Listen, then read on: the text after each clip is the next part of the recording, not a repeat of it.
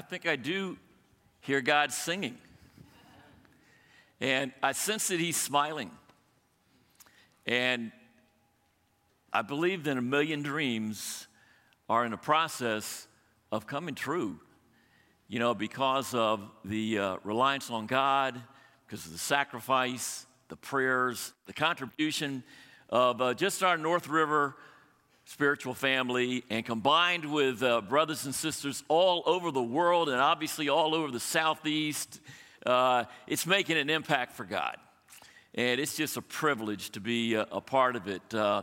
Welcome, again, to our services here at North River. It's our 9 o'clock service. We'll be back here at 11 o'clock. And it's a special time of year, for all of us. God has a special dream, for us. We are in many ways a unique people, chosen by God. We're striving to order our lives after the lordship of Jesus. We're committed to the authority of the scriptures, and we believe in the biblical picture of the church and intergenerational, racially diverse, committed, submitted group of people that are doing their best to love God, to love people, and to really be able to change the world. We have a unique calling as Christians, and it's really always been that way. Here's this beautiful passage as Peter sums it up. And he kind of takes all of the great concepts of God's people and their identity through the years. We've been focused on it for the last couple of months as we've looked through Exodus, as God is helping bring his people together to become a true community and people and leading them out of slavery, giving them deliverance, doing everything he possibly could and bringing them to the verge of the promised land and then into the promised land under the leadership of Joshua and Caleb, and others. This month is always a very special time of year here. We've got our graduations. You'll be able to see on the front page of our newsletter, our fifth graders graduated into middle school last week, and they were pretty excited, and it was a happening time in the FLC, next door. Lots of graduation parties taking place, transitions in campus as people are graduating and moving. Mother's Day is coming up. We got a little thing called Generosity Sunday next week, coming up, and it's this unique kind of time of year and a unique season. And so for the next few weeks, we'll be having our services on Sunday morning and our sermons with a thematic sort of basis, a topical sort of basis, and we'll be taking back up in Exodus beginning in chapter 18 on June 3rd. We've got our campus training program coming here, and we'll have a special service with them here on May 20th, and of course Mother's Day, Generosity Sunday, etc. So what I really thought I would do this morning, I want to take one of my favorite authors ever in the entire Bible, really, Luke, who wrote a couple of books. He was the book named after him, the Gospel of Luke. The book of Acts is sort of a 2-volume set, as we see Jesus, and then as Jesus continues his ministry on through the church after he's resurrected. And we know Luke was also a very close friend and traveling partner and disciple, a personal physician, to the Apostle Paul himself. He just had such a unique perspective, and particularly on our identity as God's people. You see what Peter, who is trying to help us as a New Testament church to embrace all of this connection we've got with God's people through the centuries. He says, we're a chosen people. That's really great, isn't it? We've been chosen, although like in the movie Fiddler on the Roof, sometimes you think about, God, we realize we're your chosen people, but couldn't you choose somebody else, every once in a while? Because there are those levels of responsibility, that come from being chosen. Okay, whether you're chosen in the first round of the NFL draft or if you're chosen as a disciple, there are some responsibilities and expectations that come along, but primarily it's this tremendous think God chose me and God chose us, and we also are a royal priesthood. It's not only just unique people that kind of make that connection between God and people. He uses all of us. We're all able to make a bridge, between God and man by our ministry and by the Holy Spirit living within us. And we're this set-apart people, a holy nation. We're unique. We're a peculiar people, as the Bible translates it, sometimes. And we're God's own possession. We're in his family. That's what Kobe was talking about during communion. Thank you, Kobe Anderson. Beautiful focus on the grace of God. And here's how Peter puts it. He says, once you weren't even a people. Once you hadn't received mercy, you were here on earth and you were taking up space and you were breathing and you were using resources and you were making your way through life, grabbing what you could, but that was about it. But however, you're now God's special possession in his family. You weren't a people at all and you hadn't received mercy or grace. Now we've received grace upon grace.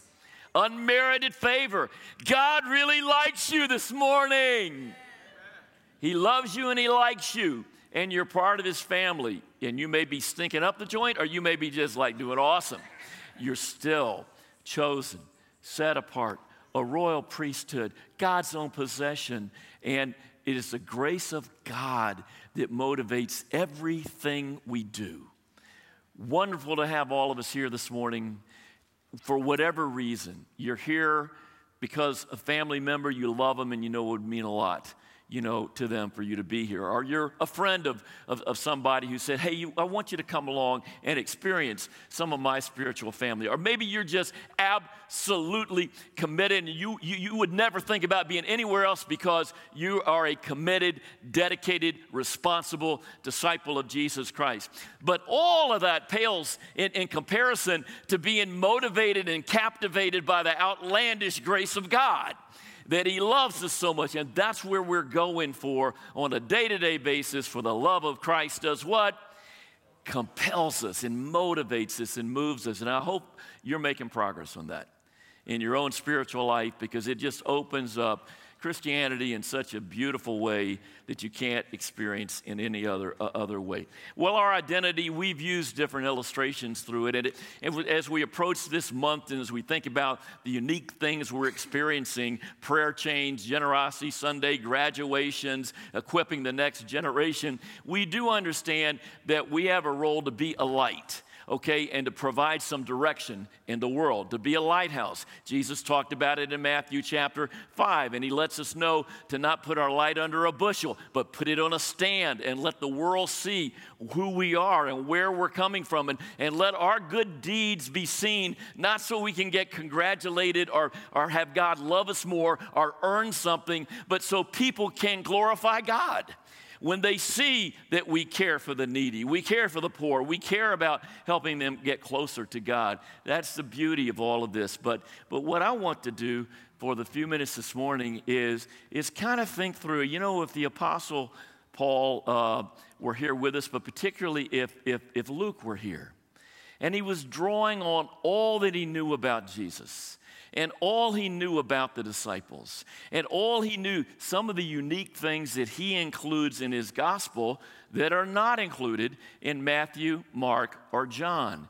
What would be some of the themes that he might talk with us about as a North River, Church of Christ? Well, one of the things, of course, from his great book, the book of Acts, that came to my mind is this wonderful, powerful coming together in prayer of the early disciples when they faced a challenge. Hopefully that's what we do in our families and as a church when we face challenges, as well. It says on their release, and we know that Peter and John were thrown in jail. And they were ultimately actually punished and flogged and threatened in so many ways. But on their release, they went back to their own people. And they reported to what the chief priests and elders had done to them. And when they heard this, they raised their voices together. Do you see it? In prayer. They just all got together and they got this prayer circle and they were praying, and it was so powerful, the Holy Spirit empowering them and moving through them. It says the place where they were meeting was shaken And they were all filled with the Holy Spirit and spoke the word of God boldly. And then if you're following along in your Bible, you know, that's that passage where it talks about why do the nations rage, and where we get the song Prayer for Boldness, you know, that continues to ring so true. But it's this powerful coming together in prayer when we face a challenge. And I got to believe that Luke would have thought, with what we're involved in right now, the last couple of weeks, you know, last week and this week in our prayer chain, that he would bring to mind times like this when the early disciples just got together and they prayed in such a powerful way. Last week, you remember what we talked about in Exodus chapter 17 with Moses, you know, lifting up his hands so God's people could be victorious, but he got tired and his hands started to come down, and then the battle went in the other direction. And then Moses was held up, his arms, his hands, by Aaron and Hur, and as long as their hands were up in the air and he was being held up, they won, right? They were victorious. And they called that place, "The Lord is my banner," because hands were lifted up to God. It's this idea of we need each other. We're a people who need each other. We need to pray together, and we need to work with each other, and we need to hold each other up before God. Jeff did such a great way, you know, when speaking, you know, about this. It's another illustration, you know, that we've talked about in the past about Paul in Philippians says, you know, hey, whatever happens, just be striving together with one heart and one mind. That's the goal in the New Testament church. So much so, like in 1 Corinthians, it says, you know, I'm praying that you can be of one mind and one heart. You know, really working together. I don't think any other place happens any more than in prayer. You remember this illustration of these guys, these draft horses? These big offensive linemen of horses, you know, in the animal world, they can pull 8,000 pounds on their own, and yet when they're teamed with another horse, another draft horse, they can't just pull double their weight, they can pull triple their weight and pull 24,000 pounds. When they work in such close tandem and unity, like you see this picture here where it looks like one horse, it's really two horses that have been so trained, that are so working together, that share a yoke together, that they can pull not 8,000, not 16,000, but 4 times the weight of one horse, 32,000 pounds. And so you see ridiculous pictures like this, you know, throughout history. It's the power of unity, of working together, of training, and absolutely, it's the power of prayer. You know, you guys, you know I'm going to talk about the prayer chain, okay? It just is going to happen, okay, every year, because it's, for me, it's not only something that is meaningful to me, it's actually something that I believe is essential for us. And not just in this month, or not related to Generosity Sunday, but throughout the year, having various prayer chains in our small groups and in our communities. But the one that we do congregationally, at least over the last few years, for this 2-week period of time, is a powerful, powerful time where every 30 minutes, you know, for most of the day, disciples have committed to pray together and to pray. We're not just praying about, God, give us some amount of money. We do have a goal, but we're praying about, God, help us to be your people and help us to be full of love and grace and take care of the needs of others, and to pray about a lot of these specific smaller churches or the swamp or these other places in other countries that don't have as much as we do. And it bonds us together in such a great way. Yesterday, I had this great experience. It was a good day for me yesterday. I've signed up with Zechariah Zanders, who's a unique brother in the campus ministry, you know, for a 1 p.m. prayer slot. Saturday is always, it's tough to get people. Saturday is, we always work hard to get people on that chain. Well, we signed up. We were the only ones there on Friday night. And then when we get ready to pray, we open up that prayer chain, and there, T. Reggie Coleman is on the prayer chain. Kendall Knight is on the prayer chain. And another great brother is escaping my mind right now, or sister. And I was thinking, well, I think that they must think we need some help. You know, we got a draft off of them, you know, to stay, you know, focused. It was such a good time praying together for all of us together. It just, it means so much to me. Every Friday, every morning at 5 a.m., I don't know what you're going to be doing, but I always know where Gary Adams is going to be at 5:30 in the morning. on the chain gang, okay? That's where he's going to be. Now, except on Sunday mornings, he sleeps late and starts at 6 because, he's ushering. So thank you, Gary. But this morning, Pam Whitney at 5:30 in the morning, Mike Brown at 5:30 in the morning, Brian Hawkins at 5:30 in the morning. And usually that 5:30 morning is also populated. Ray Rowan will be there. Dennis Pickens will be there. It's amazing. Okay, and then prayer warriors like the Atlos are there all over the time, especially in those late night hours where some of us, are sleeping. It's so meaningful to see, and I love to see when new people who I haven't seen on the chain, because I check it multiple times a day and dip in and pray along with you. I love to see when some of our new to North River people are our new disciples, are people who may have been praying along, but they just haven't appeared their name on the chain, and to see they're getting to experience that same thing as well. I sent a text to John Dakota yesterday thanking him for being on the prayer chain at 4 p.m. and he texted me back, "Yeah, I'm at the airport with Pam and we're ready to get on a flight." And so they're stuck away in a corner of the airport praying from 4 to 4:30. For all of us, it's just amazing. And I know I had some people praying for me, because as soon as I got home, yesterday, as soon as I got home, I opened up my mail, okay? And what happened is what I'm praying for so many of you, not only this month, but throughout the year. I had a check that I had no idea was coming. It's like $150. I had no idea that it was coming. And I went, this is awesome.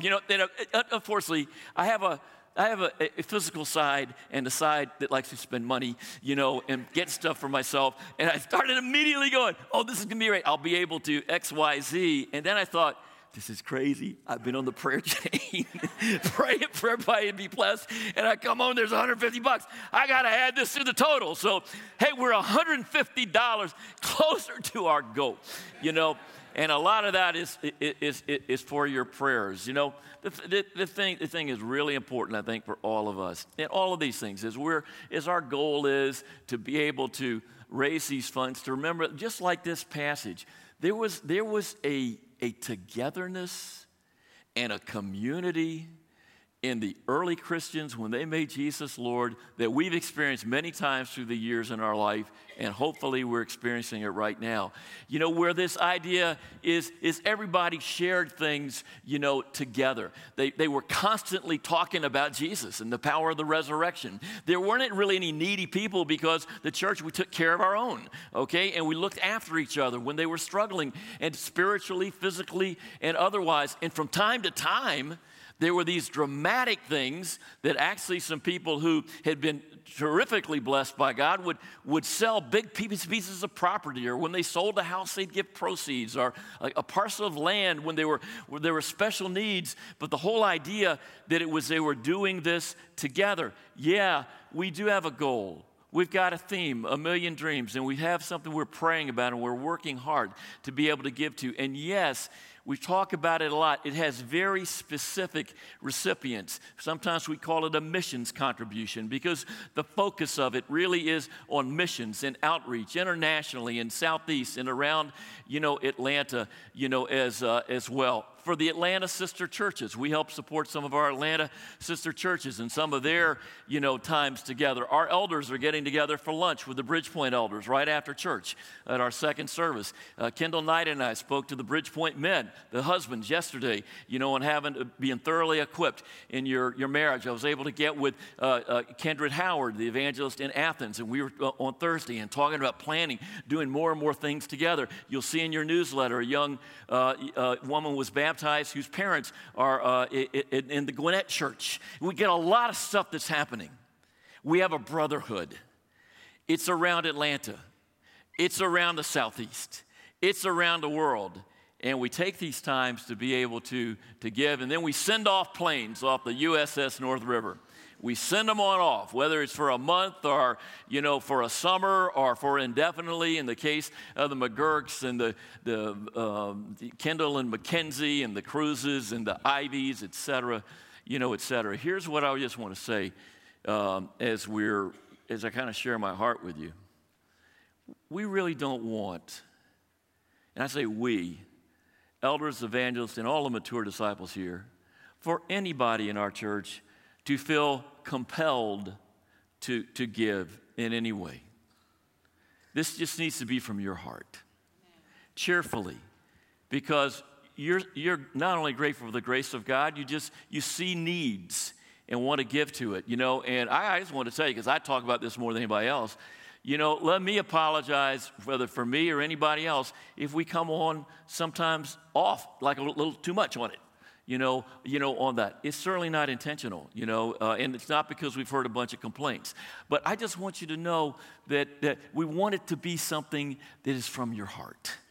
And so that we can grow spiritually together, and our children can grow spiritually, and our middle school kids and our elementary school kids can grow spiritually, and we can just become more like Jesus. 2 Corinthians chapter 8, verse 9, you know the grace of our Lord Jesus Christ, who though he was, you remember?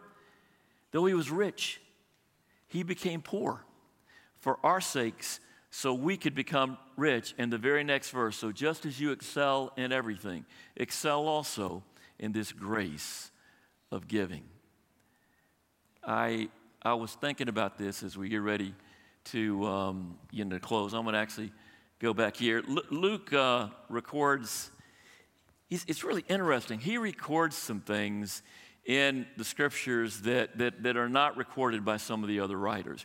We know Acts, that he's writing that, and we see this dramatic case of what was illustrated by the verses before, where this guy Joseph, he just has some property, he sells it and puts it at the leader's feet and says, hey, just use it however you want to use it. And he became known as Barnabas, a son of encouragement, because that's how he started off, but he also traveled around and encouraged so many of the other churches. But that's inspiring, and it's always inspiring when people are able to do something big and dramatic, or give a lot of money, or make a great sacrifice. But the thing that Luke records, he records some interesting things. If you'll remember, he has an interesting take on money, actually, because he includes a couple of parables, like the rich man and Lazarus. You remember that? And also, he records the, several, with Zacchaeus, his situation, there. There's several things that he adds that the other gospel writers don't add, but this is maybe the most endearing. And he helps us remember. He said this time they were taking up their contribution, and this woman came, and she was very poor, and the regular church members, I guess, would be viewed as having some wealth or riches. She didn't have much, just had a couple of little coins, and she put it in. And Jesus lifts her up as an example throughout all of time immemorial. He says, this poor widow actually has put in more than all the rest of us, because she gave out of her poverty. She had all she had to live on. It's pretty inspiring, isn't it? And it was obviously, nobody said she had to do it. She just was moved to be able to do it. Sometimes when you have little, it's easier to give it than when you have a lot. It's the way it works out, sometimes. I think and reflect over my life, Kelly and I, we've made some sacrifices for these special contributions, through the years, a couple of times in a dramatic way. We're going to as we try to make a very sizable contribution this year. We try to always give 20 times what our normal weekly contribution is. But I got to tell you, it will not change our lifestyle at all. It will restrict us on some things we would like to maybe do, vacation kind of categories, or purchases, or savings for retirement. It will affect, but it won't affect in any way our lifestyle. And it's inspiring to think about those who, just out of an incredible response to God's grace, not just give money, but give time and talent and emotional energy, to God's kingdom. Sometimes when it seems they have very little, like the Macedonians, to be able to give, themselves. I'm just going to end with this story. I'm not able to advance my slides, so if you can do it upstairs, that would be great. If not, I'm going to tell you about one other thing that Luke includes. I can just picture Luke, who accompanied Paul, having conversations, and Luke would tell, because he did great research into this, and he would tell stories, and he would talk about sayings of Jesus that weren't even in Mark or Matthew at the time. John probably hadn't been written yet, and he would recall these things. And I like to think that Paul, would say, Luke, tell me again about that thing about the pressed shaken together type thing. Because Paul loved to be able to say, as he does in 1 Corinthians, that the measure you use will be measured, and if you sow sparingly, you reap sparingly. And it just echoes this saying of Jesus that the other guys didn't record: given it will be given to you. A good measure, pressed down, shaken together, and running over, it will be poured into your lap. For the measure you use, it will be measured to you. I want to put this up here. Steve Atkins went to MIT. He graduated there, and then shortly after joined a church planting that went out from Boston to Johannesburg, South Africa. This was 1986. It was still full-on in apartheid at that time. The church there became the first, interracial, fellowship in any kind of Christian, sense. And it was a very, very powerful time. Steve is actually in Ghana this morning. He's been there for the last week as part of our Generosity Sunday, support, and helping out along with 9 other brothers from around Africa and the U.S. to help the church in Ghana get a brand new, fresh start. He obviously has a heart for Africa. He was a part of that missions team. He's a founding member of our church here, one of our deacons, and many of us know Steve, really well. What you may not know is that years ago in 1995, he was back in the States. He'd married Susan, and they were here, and they were trying, as many young couples do, to have kids, but they weren't successful, and so they tried the in vitro fertilization. Method. They tried a couple of times and failed. And some of you maybe have had that experience and know that's really challenging. They didn't have any insurance to cover this kind of thing, so they used one of their 2 incomes at that time to fund these treatments. They didn't work, and it was definitely disappointing, to them. But they saw God in this, that God was pointing them toward adoption. So a few months later, there was a special contribution, and they decided to give the $5,000 that they had saved toward the adoption because it could take 3 to 5 years to be able to adopt. Steve and Susan recall that a week later, a family member out of the unexpectedly came forward and just gave them $5,000, the exact amount, to help them adopt. And Steve and Susan recall, they just felt like God had given them their money just right back to them. Here's the crazy thing. After that happened, 4 days later, they got a call from their adoption agency that they'd been chosen to be by the birth mother to be parents. And so on July 3rd, 1996, they became the proud parents of Mary Alice Atkins. We had an amazing experience a couple of weeks ago. And if this next slide will continue, because that's Mary Alice hugging her sister Christine, who also is a little bit of an amazing miracle story, according, and also Paul, Atkins. And here they are being united in Christ. And I think if you ask Steve or Susan, how's it working out? They would just go, God is awesome. I don't know if things like that are a miracle or not. But I do know the hand of God is present in all of our lives. And I do know that when we give, it's given back to us in so many ways. However we choose to make those individual decisions in our own lives. Because each of you should give what you've decided in your heart to give, not reluctantly or under compulsion, for God loves a cheerful giver. Hey, let's just keep letting God work on our hearts and band together more than ever before as we, prompted by God's grace, to love God, to love people, and to change the world. Jeff's going to come up now. He's going to do our announcements. We're going to have a closing song, And let's enjoy encouraging one another and hop on that prayer chain if you haven't so far, okay? And we'll keep God moving forward.